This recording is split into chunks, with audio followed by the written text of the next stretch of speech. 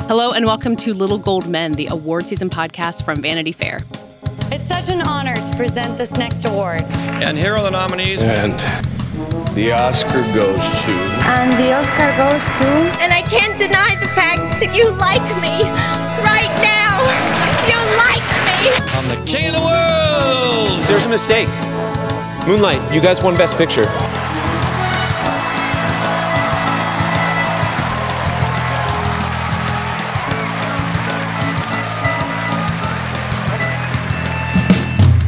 I'm Katie Rich, the deputy editor of VanityFair.com, and I'm here with our digital director, Mike Hogan. Good morning, Katie. And joining us again, we have our senior editor, Hillary Busis. Hello. And joining us again, our Hollywood writer, Johanna Desta. Hello. Glad to be back.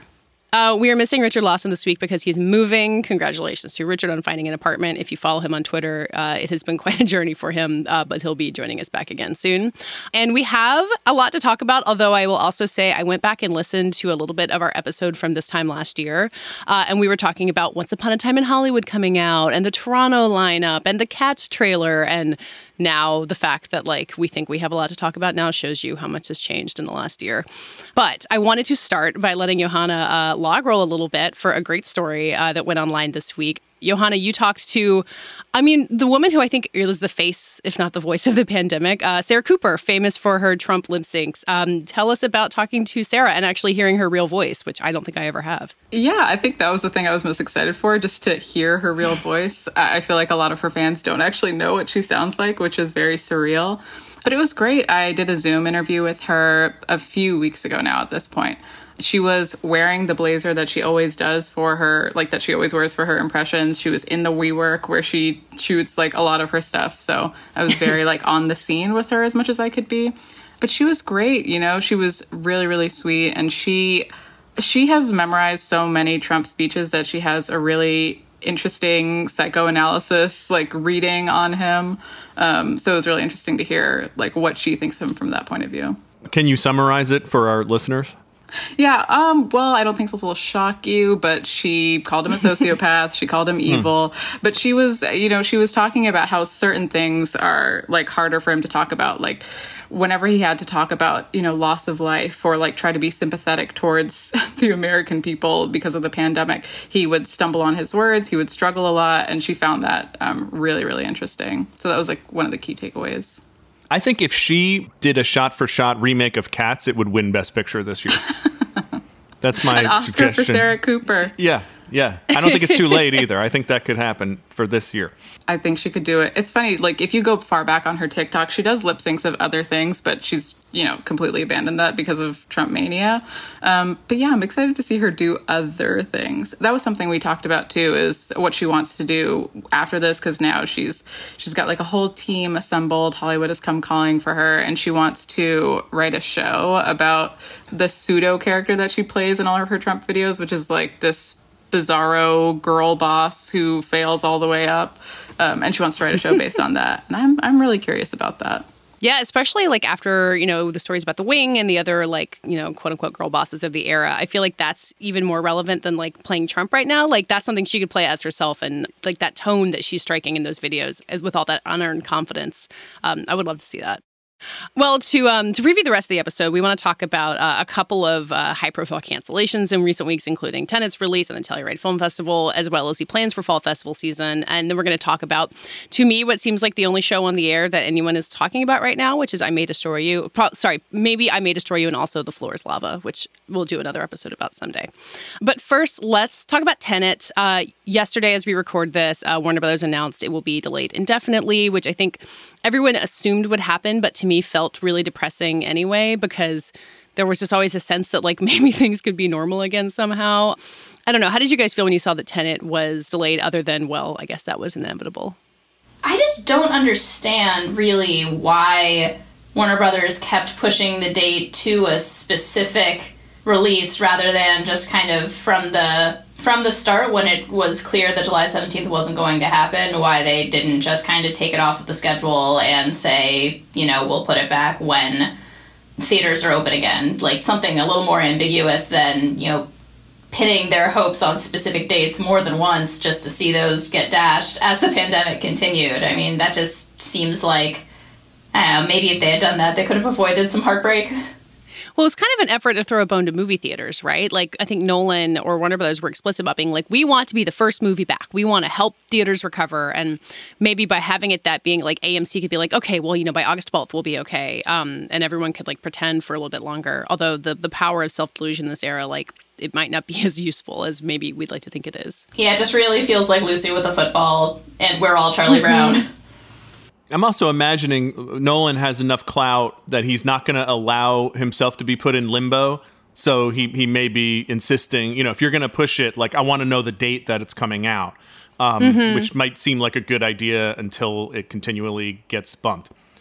It's funny how sometimes I think of Warner as the sort of more conservative leaning of the studios. And it's funny how they are the ones in this spot of like being so anxious to reopen and just getting sort of, like Hillary said, Lucy footballed again and again. Although I'm not ruling out the possibility that we're in a new timeline where Tenet actually came out in 1995. We should just check. We should Google. Tenet's been out all along. Tenet was inside of all of us. That is the pet theory of Hollywood executive editor Jeff Giles, that Tenet does not exist at all, that it is just a marketing campaign. Nobody will ever see it. Everybody who's allegedly in the cast is in on the conspiracy, and the rest of us are just going to keep being strung along until the end of time. It's like the perfect role for Robert Pattinson. Weird meme. I don't know. I think every studio is just going to be put in this position where, like, it comes time for their big movie and they're going to come to the realization that they can't have a domestic release. I mean, one thing about Tenet that I find interesting, too, is that, some sources are saying that it might release overseas, like it might start releasing in other countries, although I don't really see that happening just because of the possibility of, the movie being, ripped and put online. But I don't know. I find that a really interesting prospect, too, is, reinventing the release schedule and the release rollout in this way. Yeah, it's hard to believe that there could be a time when movies open in countries besides the US and the UK first, and we get leftovers after other markets have already seen. I mean, I don't know, doesn't that kind of feel like the last nail in the coffin of American exceptionalism? Yes. Yes. We deserve it. Teach us a lesson. Yes, we don't deserve Tenet. And as such, it'll probably happen in about 3 weeks. Yeah.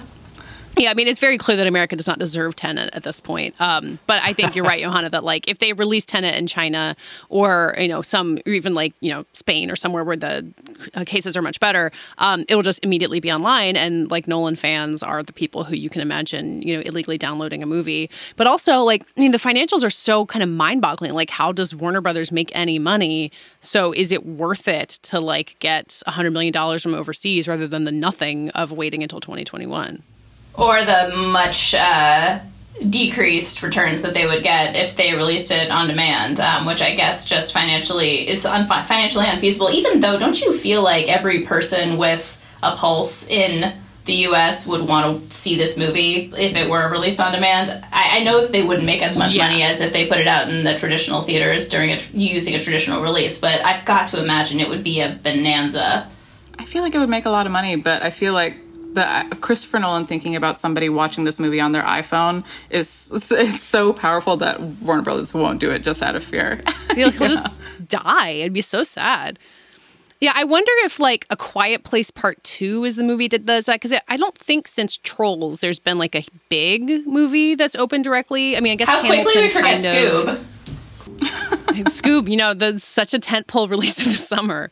I feel like Trolls really went for it, and then a lot of other people have been more hesitant. But, I'm looking at Box Office Mojo for whatever it's worth for a schedule. The Conjuring 3 is scheduled for September right now. That's maybe something that they'd put on demand. Tenet, I think, is a real outlier for having Nolan behind it and being as big as it is. But maybe Mulan? I don't know. I don't know who would be close to considering that kind of on-demand release. Yeah, I mean, I think it requires a family-friendly movie, too. I think that was, one of the things that helped Trolls a lot was parents across the nation were like, yes, we'll watch whatever our kids want to watch right now, and we'll buy a bunch of time so they can watch it a lot. And if we thought that parents were desperate in April, let me tell you. Okay, so speaking of cancellations, which is the summer that we are in, it was about a week ago that the Telluride Film Festival announced that they would not happen at all, which is something I think was somewhat expected. But in the meantime, the Toronto Film Festival is kind of powering forward. They announced today that the opening film will be Spike Lee's film of David Byrne's American Utopia, a Broadway show, which honestly sounds great and something I would love to watch. And they sent out an email to press kind of explaining that all the press events will be remote. No one should plan to travel to Toronto, which if you're in America, you can't. Hillary or Johanna or Mike, watching the festival season kind of try to exist at all, is there a way that it can succeed, or is everyone just kind of trying to salvage the best that they can and move on? I mean, I think both. It can succeed at salvaging as best it can, is how I view it. It's obviously going to be a different year. There's going to be fewer movies. I've been saying this for a long time. I feel like there is an opportunity for movies that might not otherwise get that much attention to get attention and be heralded. In a year where basically Palm Springs and Da 5 Bloods are like the two movies that I can think of that came out that were good. There's room for like something, that would otherwise maybe be overshadowed by Tenet or whatever. I think it'll be really interesting. I think that the technologies and practices that are being developed now are going to continue to be in place. I think it'd be really interesting for the festivals to think as they're doing all this, how can we create something that going forward makes the festival more inclusive and more publicly interesting and compelling. And then, I think the Hollywood community, such as it is, has to just think about ways to continue to do its work while being sensitive to the fact that there are more important things happening right now than, film festivals or when we get around to like the Emmys and the Oscars, than those things, but that people still want to have those things. People still want to watch Saturday Night Live. People still want to watch sports. So I don't know. It's going to be interesting, super different, lower volume of stuff coming out, which is not the worst thing too. It would be nice to kind of spend a little more time with a fewer number of films just as a viewer, maybe this year, and give some more attention to things that might otherwise get overlooked.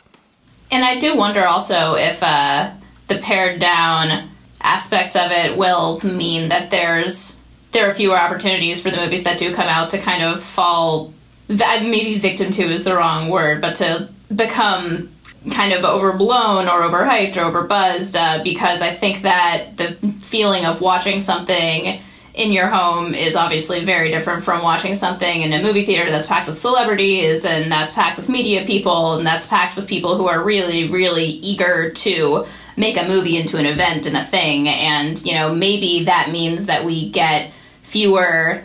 Yeah, I mean, this is not a Telluride Toronto movie, but maybe that means that we would get fewer things like Nate Parker's Birth of a Nation, which was this enormous Sundance sensation, and then not only because of the background of Nate Parker himself, but the film also, I think, was reconsidered in like the harsh light of day after the festival, and people kind of were a lot less hot on it than they had been because of, the movie, its construction, its script, and everything. And so, I don't know, maybe that's kind of a good thing for these movies, that the things that persist are going to be things maybe of more merit and less buzzy because of the circumstances under which they premiered. Yeah, I mean, I imagine that if festival fever goes away, that's not a great thing if you're a PR professional in Hollywood. But yeah, it could definitely change. I mean, literally in Sundance, they talk about the high altitude, and I think it's real. You're a little lightheaded, you're like hungover from whatever or drunk. And that, how are you going to be at home is different. I do think it's obvious, but Toronto needs to make a smart TV app that you can get on your Roku and on your Apple TV. Like, this cannot be watching stuff on your laptop. I just don't think that's I strongly believe that could be like a make or break thing on whether this is kind of a cool new thing or whether it's a total disaster. Yeah.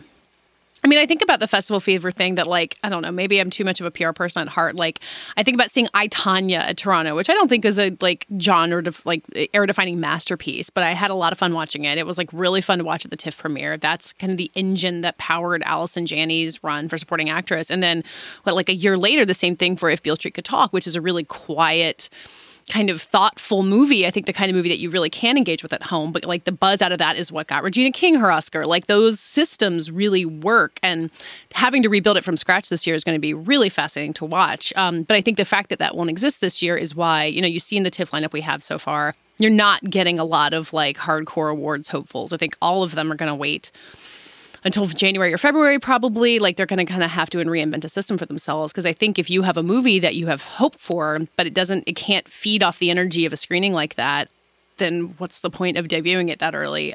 Which it'll make a really interesting look at the TIFF lineup. And I think some titles that might not get attention otherwise will show up. But I think you'll lose that kind of engine that fuels award season from any of these fall festivals that are still happening. I mean, I would argue that a movie that can hold my attention right now is a great movie that deserves all the praise it gets. So the old guard for Best Picture is what you're saying. I mean, I'm not I like saying the old guard a lot. Well, one thing I think is interesting, too, is Telluride is going to release, like, the list of the movies that they were going to put up, right? That's something that they announced? I feel like I've seen rumors about that, but that's totally possible. Okay. Well, I just wonder, like, if the PR folks who are figuring out how they're going to create new narratives will find a way to turn that into a narrative. Like, look, it was going to be a selection. It was designated as, a chosen film by this group of people. Maybe that'll be enough buzz to, like, I'm interested in seeing, like, how people will, try to build that buzz anyway. I think Cannes released what would have been its lineup. A partial Cannes lineup was announced, even though the festival didn't happen. But I do think it's a really good point. The festival fever is kind of an excess of a thing that's really, really important and good about festivals, which is that a community of people get together and watch movies and sort of decide in real time which ones they're excited about, right? And then convey that to the world through, social media and traditional media.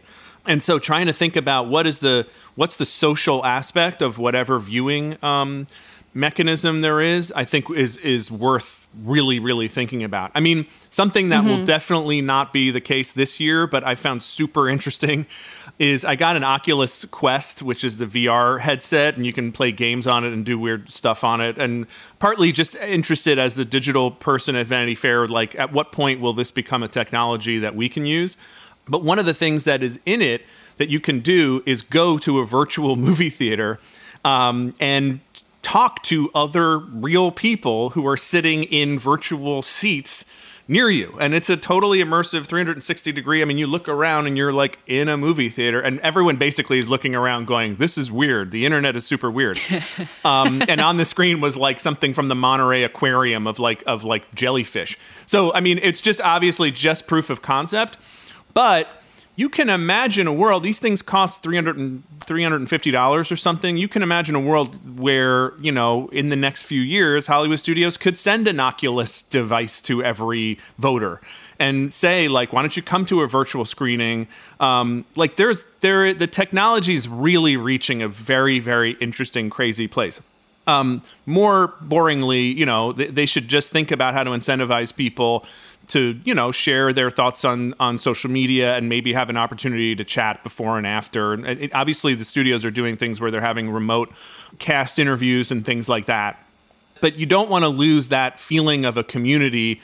And even that sense of exclusivity, as annoying as it is to the outside world, is also part of what gets people excited to share what they've learned and build buzz on behalf of the studio. So I think it's going to be really interesting to see how the technology-driven behaviors evolve because of this giant restraint of the pandemic.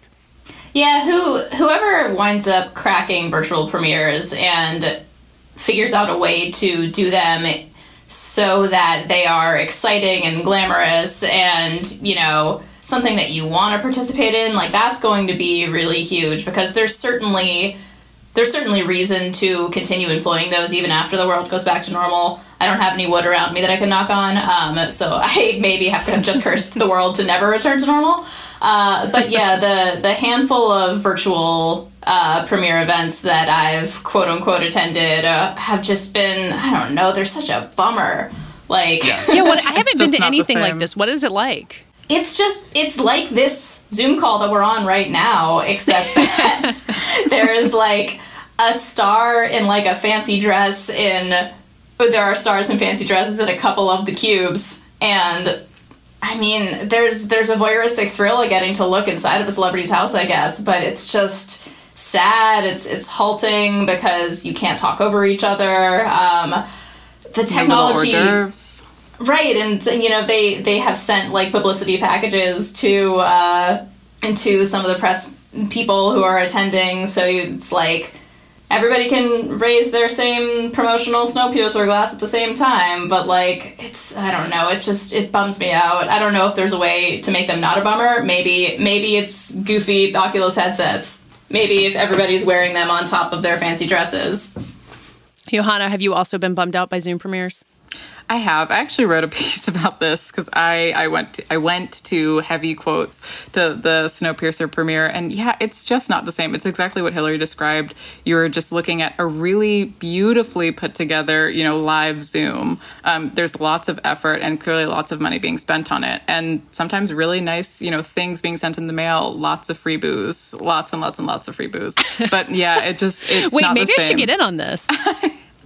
Yeah, I mean, hey, there's that. But yeah, it doesn't capture the feeling in the same way. The electricity of it all. And it can't capture the feeling in the same way, obviously. So I don't know, maybe there's a way to not be trying to recreate the feeling of being at a live premiere, just make it into something else entirely. And I have no idea what that might look like. I do wonder, though, if it's the French Dispatch, the Wes Anderson movie that everyone's excited to see. It's got a huge cast, obviously. And so there's an excitement to see the movie itself that, no offense to Snowpiercer, a little bit different. Like, I wonder if you're on a Zoom for 30 minutes before the movie starts and you get to see whoever's and, get to see Timothée Chalamet and his beautiful quarantine hair.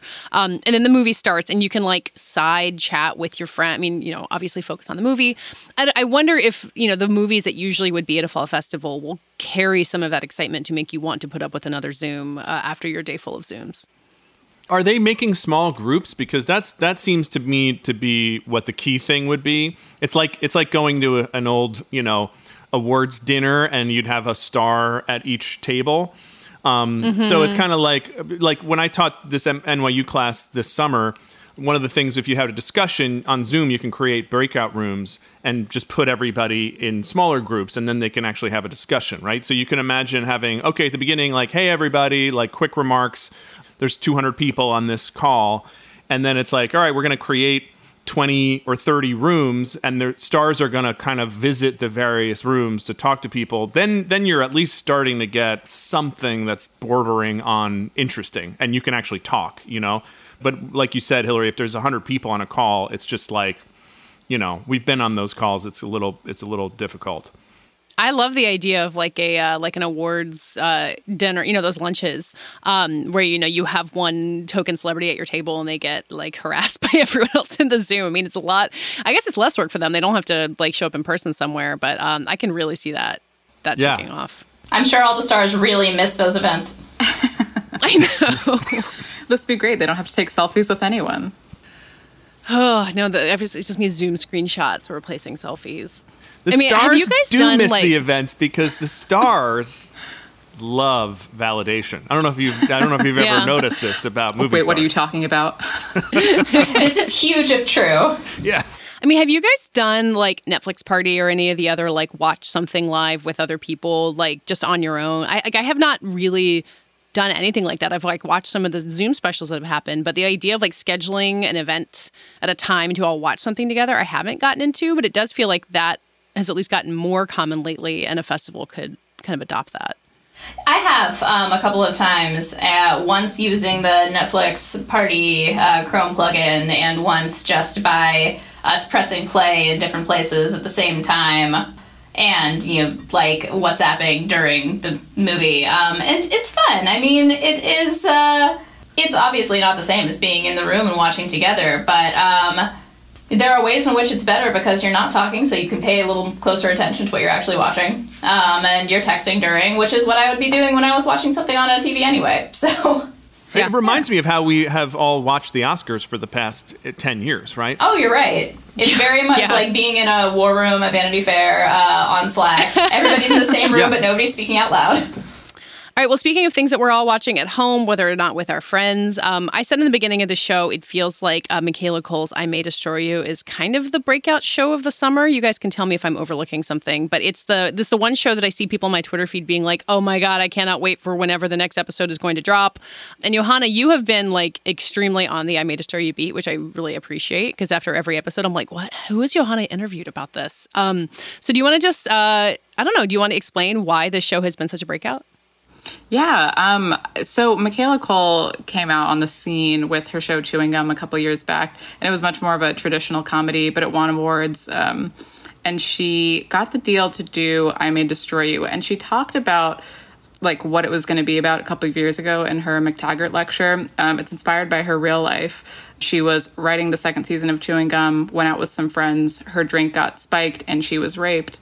And she, went through, reported it, tried to write through it and all that. And so the show is kind of, it's like a meta story. It's based on a writer who's writing her second book, who also gets assaulted and is trying to process the events of what happened and seeing the many ways in which the trauma manifests in her life and in her work. And it's not, originally I thought it was going to be like a dramedy, maybe, and it is, but it's way more of a drama. It's incredibly, incredibly intense, but it's so good. And it's had kind of a slow burn. I was talking about this, Hillary and I were talking about this a while back. I feel like when it first came out, I think it was kind of slow to catch up with American audiences. It's also staggered, we're getting it way later than British audiences are getting it. But now that American audiences are we're a little more than halfway through the season, it's, like you said, the only show people can talk about right now. It's really amazing. And Hillary, you, I think, came onto it late because Johanna was recommending it. I did. I've got to say, I was slow to start watching it. I was reluctant because I knew the bare bones. I knew that it was about assault. I knew that it was about trauma. And I was, honestly, this is a running theme of my commentary today. I was like, I don't know if I can handle that right now. I don't know if I have space in my brain for something any more complicated than the floor is lava. I waited. Thank you for validating my love of the floor is lava. Coming next week, an intense discussion of whether they should have used the pizza paddle to get into the oven or not.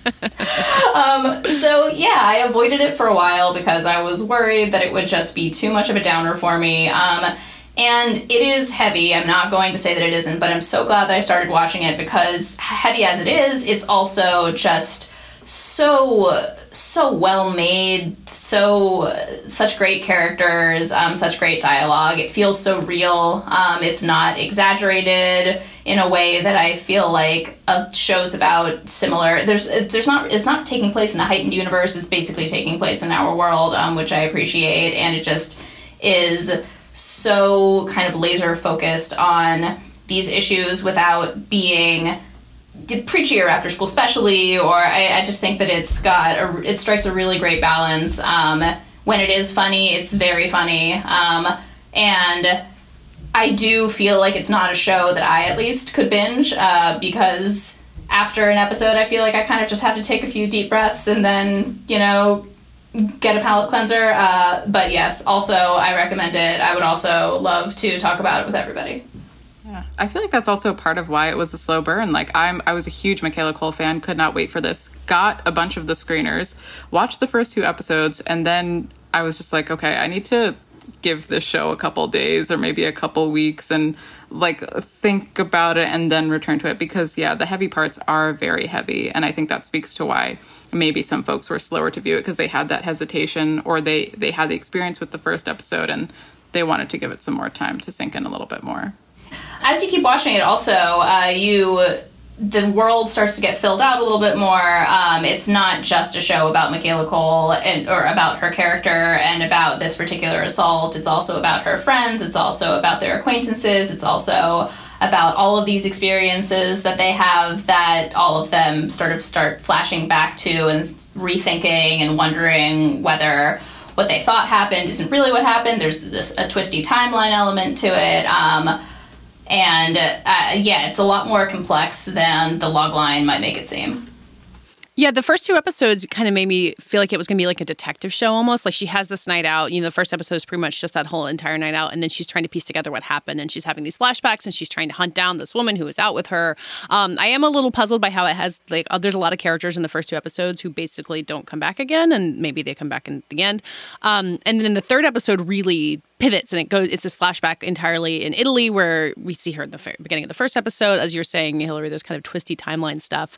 And for a while I was like, hang on, I don't feel like this is the show that I was going to watch. I don't care that much about this guy in Italy. But I feel like that really revealed what the show was doing. It's, it's saying, here's 2 episodes to give you what you think you're getting. You think this is like a fun, young hangout show with like maybe some drama to it, but we're going to do a lot of different stuff. And then by the time I think it gets to is episode 6, the one where it's flashing back to when they were in high school and introducing this character of Theo who becomes important. And by then I think you're like, wow, there's not really a boundary to what this show can be about, which is really exciting to watch in any series. And especially like I didn't watch Chewing Gum, so Michaela Cole, I knew of her, but this is the first of her work I've seen. So being like, all right, person who is new to me, like, where are you going to take me? And 7 episodes in, I still don't really know where it's going, which is really exciting. Wait, stay with me here. What if I May Destroy You is Tenet? Oh my God. Is Robert Pattinson in episode 9? Is that a spoiler? Oh, wait. Only the people in the UK know. But yes, this is the twisting Christopher Nolan-esque drama that you've been looking for if you can't watch Tenet. Put that on your poster. Christopher Nolan is watching the show and he's taking notes on the timeline, okay? Oh, God. Who wouldn't love that? I'm just going to say I'm loving this conversation because I'm one of the people who watched the first episode and was like, oh my God, this is too much and was scared off. So now I'm going to go back and give it more time. Yeah, I mean, it's also 12 episodes, so she really, which I was shocked by because I feel like I'm so used to British shows being half hour, 6 episodes, in and out, we're done. Yeah. But it's 12 episodes and she really makes the most of it. And we really do get to learn so much more about the other characters, like Hillary was saying. Her best friends, Terry and Kwame, who are really fun and funny to be around, but are also dealing with their own issues of, past experiences with like sexual trauma, consent. And she really dives deep into all of that. And also Arabella, Michaela Cole's character, is a really interesting figure as well because she's not kind of what you would necessarily expect. She's not just like funny, smart woman gets assaulted, like we watch her deal with the trauma. Like, she's very complicated. She's kind of an asshole a lot of the time. She makes a lot of bad decisions. She's actually, it seems, more of an anti-hero than you think she's going to be at the beginning, which also gives the show another layer. So yeah, it's definitely kind of, if Russian Doll weren't already the name of a show, then maybe it would be appropriate for I May Destroy You. Yeah. Hillary, as an editor watching Arabella fail to turn in her draft, did you just like want to slam her head against a wall? Because I find that very stressful to watch. Yes. Speaking of niche, the only other show that I can watch right now is The Bold Type, and that just ended as well. But speaking of Russian Doll, Johanna, you've been interviewing, you interviewed Michaela Cole. I think you've interviewed the 2 of the other co-stars as well. And Michaela Cole specifically referenced Russian Doll, right? She was inspired by that while writing the show. Yeah, she watched it when it came out, and she was so effusive when she was telling me about it. She was a huge fan of it, and she was saying that she actually doesn't remember if the idea in I May Destroy You to have like the flashbacks and the back and forth, she doesn't remember if that was like her own idea or if she came to that conclusion after watching Russian Doll. She also loved it so much that she DM'd Natasha Lyonne a poem, a 17th century poem by George Herbert called The Flower, which makes me feel like my DMs aren't interesting at all. Like, I would love a 17th century poem slide through. But yeah, she's a huge fan of Russian Doll. Imagine being smart enough to write this show and also read 17th century poetry. And like, we must all challenge our brains to get to Michaela Cole's level. Right? Yeah. But she really, really loved that show, and it had like a huge influence on her. And in the piece on VanityFair.com now, you can read about like all the other things that influenced her. She also really liked Jordan Peele's Us. She also reached out to him. She said she definitely scared him, and I was like, I think his threshold for fear is super, super high. Yeah, valid. Yeah. And then like just a bunch of like different movies. I don't know. She drew from a lot of different things, and she put them all together in this way that I find really interesting. Johanna, have you watched all of the episodes? I know they're all available for press. Yes, I have, and some things you guys have said, I want to blurt things out, but I'm holding it all in. But everything is done with intention is the thing that I was really impressed by, but I won't say anything else. Like, even though it seems like it's jumping all over the place in the beginning, it sticks the landing, you might say? Yeah, and I guess our British listeners, hello. Oh, yeah. They already know. You have to say oi. It's like, how do British people greet each other? But it's all the episodes are out in the UK, so there are spoilers galore on the internet, just FYI. But yeah, it sticks to the landing. Them. Well, that does it for this week's episode. Next week, the Emmy nominations are coming out. So we will be on to talk about them right after they happen. Unfortunately, I May Destroy You is not eligible yet this year, so we'll have to wait a year for that. In the meantime, find us at VanityFair.com. You can find Johanna's pieces on I May Destroy You and Sarah Cooper. And, the rest of us are up to stuff, too. But, Johanna, you really got the spotlight on all this week's content. Congratulations. Thanks. You can find us on Twitter at Little Gold Men, where we love to hear from you. And we are on Twitter on our own. I'm at Katie Rich and Mike. Mike_Hogan. And Hillary. Hillabuster. And Johanna. At Johanna Desta. This week's episode was edited and produced by Brett Fuchs, and this week's award for the most topical hot take of July 2020 goes to Hillary Busis. What if I May Destroy You is Tenet?